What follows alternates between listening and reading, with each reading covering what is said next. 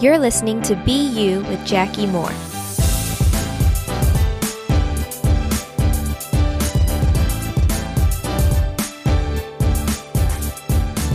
Hey y'all, welcome back. I know it's been a while, but life has finally slowed down a little bit, and I have taken some time to really get back where honestly I need to be, just walking with the Lord and spending time with Him daily. And so I'm super excited to do another episode.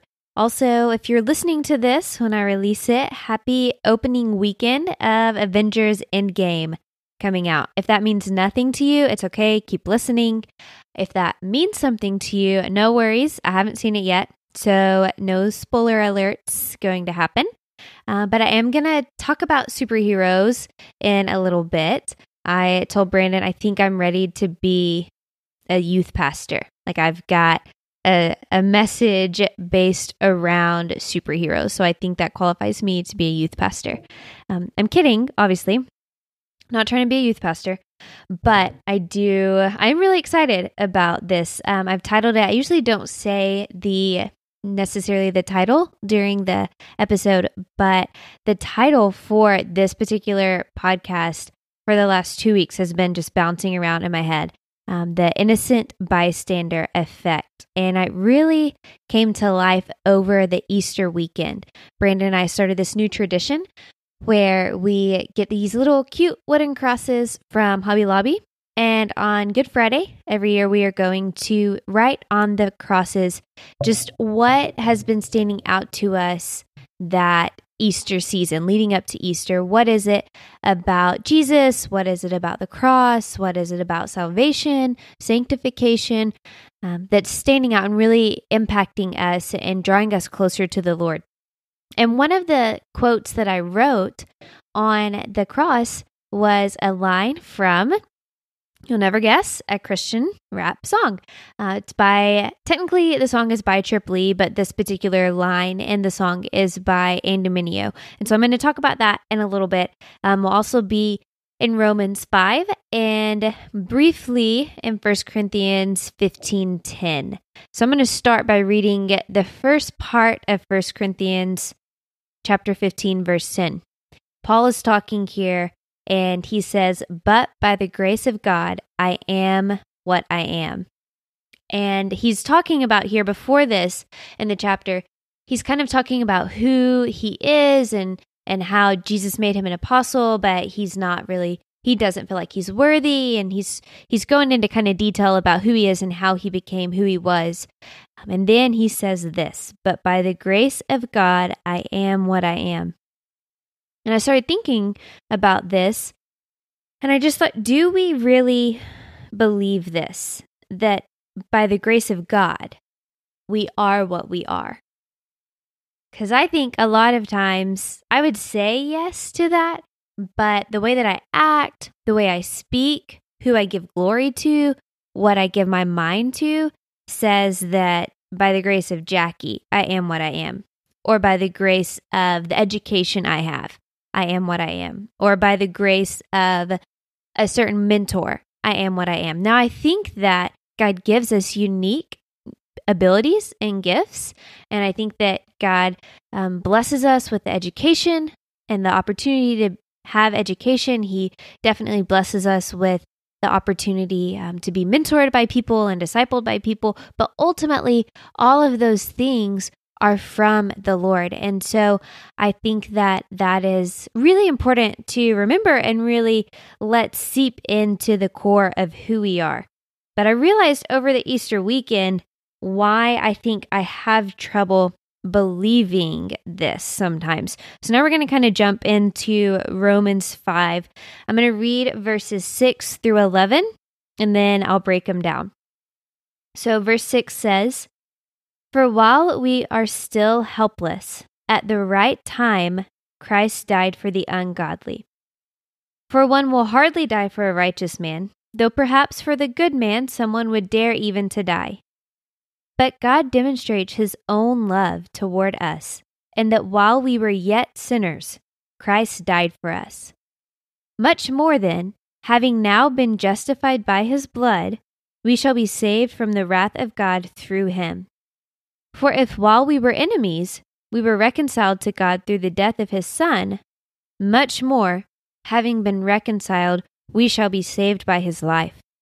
And not only this, but we also exult in God through our Lord Jesus Christ, through whom we have now received the reconciliation. So so much of Romans is so good in sharing the gospel, and it really breaks apart the gospel in a very clear way. The Lord really spoke through Paul in Romans. It's a great book to start in if you're trying to figure out what is salvation, how does this work. It is kind of deep, but just reading Romans over and over, becoming familiar with it, I think really helps you understand salvation. What I want to point out here, though, what I want to focus on is the progression of what it calls us, of what we humans are. So in verse 6, it says, while we were still helpless. So in verse 6, it's calling us helpless. Okay, in verse 8, it says, while we were yet sinners. So we're helpless, we're sinners.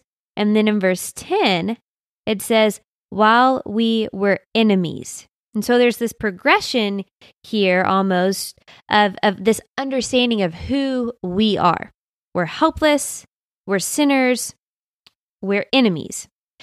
And here's why I think it's important to read not just one verse of scripture, but to, as much as you can, dive in and read the verse above, the verse below, and more than just the one or two verses below, but to really understand what the Lord is trying to say. It's so important to read the whole of scripture.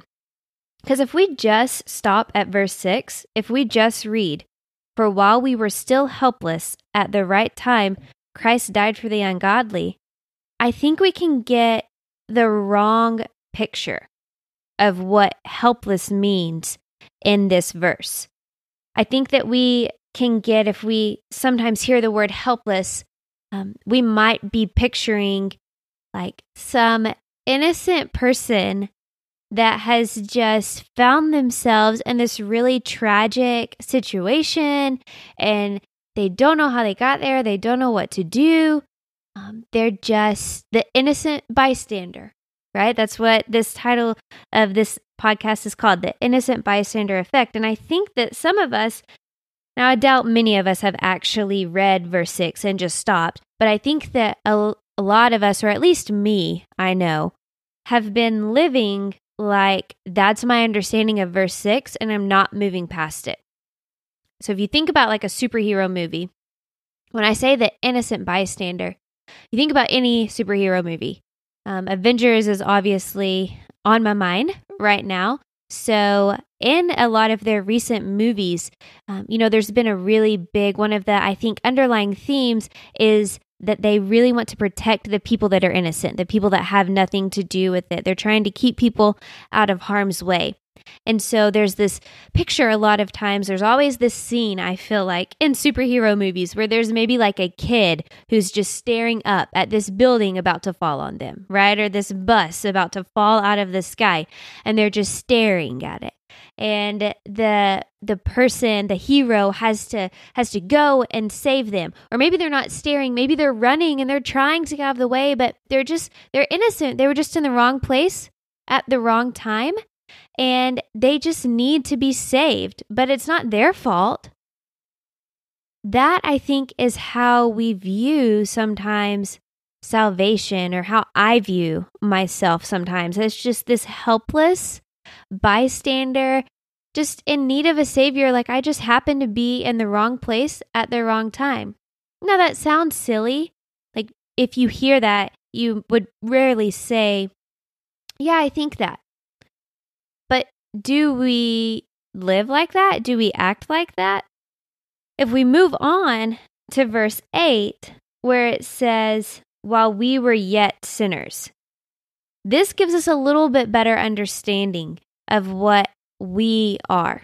Okay, while we are sinners. So hopefully, we know, or I shouldn't say hopefully, but if you've been around church at all, you know what maybe it means to be a sinner. It means that you've heard that your sin separates you from God, and sin is anything breaking any law that God has, or doing anything that is unrighteous or out of step with God's desires and will. And so we see in verse 8 that we are sinners, and we see this beautiful picture of while we were still sinners, Christ died for us. And we'll come back to that in a minute, but I want to keep moving and focus on us for just a minute before we focus on Christ. So verse 10 then says that we were enemies. That's strong, honestly. For like 21st century, God is all the hard eyes love, right? Like that's a little strong to say that I'm an enemy of God. Helpless? Yes, definitely. I'm definitely helpless. I definitely admit that I'm in need of a savior. Sinner? Yeah, I mean, I've sinned. I haven't been perfect. I lied one time in high school, or multiple times, right? Like I've envied. Okay, I can admit that I'm a sinner. But enemy of God? Like, wait, what? I wouldn't call myself an enemy of God necessarily, right? That's what I think that we can think. We hear this word like enemy, and we're like, wow, an enemy, that's strong. That sounds kind of harsh. But really, that's what we are. And so when we read this, we have a full understanding. I think going back to verse 6, we're not helpless, like innocent bystander just waiting to be saved, helpless. No, we are so in our sin that we have gotten ourselves into this mess, and we are helpless of getting ourselves out of this mess. This isn't someone else's fault. This is our fault. We've created this mess, and that's not necessarily a popular message, right? We don't like, I say we collectively, I really mean we, like myself, and I'm a high school teacher, and so, teenagers sometimes, I hate to give teenagers a bad rap, but sometimes we don't like to accept responsibility, right? And so this accepting the responsibility of actually being an enemy of God, that is heavy, to think that at one time I wasn't just this poor little innocent bystander looking up, waiting to be saved by the Lord out of these circumstances I didn't make. No, we are, to stay with the Avengers theme, like we are Loki. We are the villain, right? We are the person who continuously just can't get it together. Like if you've watched all of the Avengers, if you haven't, that's okay. I'll use another analogy, or I'll help explain. But man, Loki just can't get it together. I mean, time after time, he ends up being the villain, and every once in a while in certain movies, he'll come through and he'll kind of do something good, but then he can't help but sin, basically. He can't help but do bad and be the villain. And that is a better representation, I think, of who we are as humans and enemies of God. The thing that got me started thinking about this is one of my favorite quotes I mentioned at the beginning by Andy Mineo. It's in Tripley's song called 116. And the quote says, "When have you heard a story about the hero dying for the villain?" And I don't know for sure, but I'm thinking that Andy Mineo read Romans 5, 6 through 11, and then wrote that verse, right? Because it basically says, in verse 7, perhaps for a good man, someone would die, right? Maybe perhaps for an innocent man, maybe for the innocent bystander that didn't get themselves in this situation, someone would die. But who dies for the villain? Who dies for the enemy? But we are the villains, right? And so whenever we take a minute and step back and think, I was an enemy of God. Like Jesus saved me from a lot of stuff. Like I was completely separated from the Lord, I feel like that takes you to a whole new level of appreciation for who Jesus is and what he has done. Just imagine watching a superhero movie and them dying, not just putting the villain in jail, right? The hero of the movie, not just putting the villain in jail or not capturing them and sending them to another planet or even killing them. No, instead, the hero says, you know what? Someone has to die here in order to make things right. And I love you. And so instead of killing you, the villain, I, the hero, I'm going to die. You don't have to. People will be like, what? This is crazy. Like, this isn't how it's supposed to happen, right? But that's like the cool thing about Jesus, and what sets us apart as believers is that we are so messed up, but Jesus comes and he saves us. And that should, like verse 11 says, we should exalt in God or rejoice in God through our Lord Jesus Christ, through whom we have now received reconciliation. So with this understanding, that this reminder that no, I'm not just kind of okay by myself on my own, and like now I have a free ticket to heaven. No, I was totally a sinner and messed up and an enemy of God. And Jesus totally changed that. I want to love Jesus and live for Jesus and do everything that Jesus says for me, because that is wild, crazy grace, mercy, and love that he has done for us. And with that understanding, I can look back at 1 Corinthians 15:10 and truly say, but by the grace of God, I am what I am. I could be so many other things. I could still be an enemy of God. But by the grace of God, through Jesus, I am not.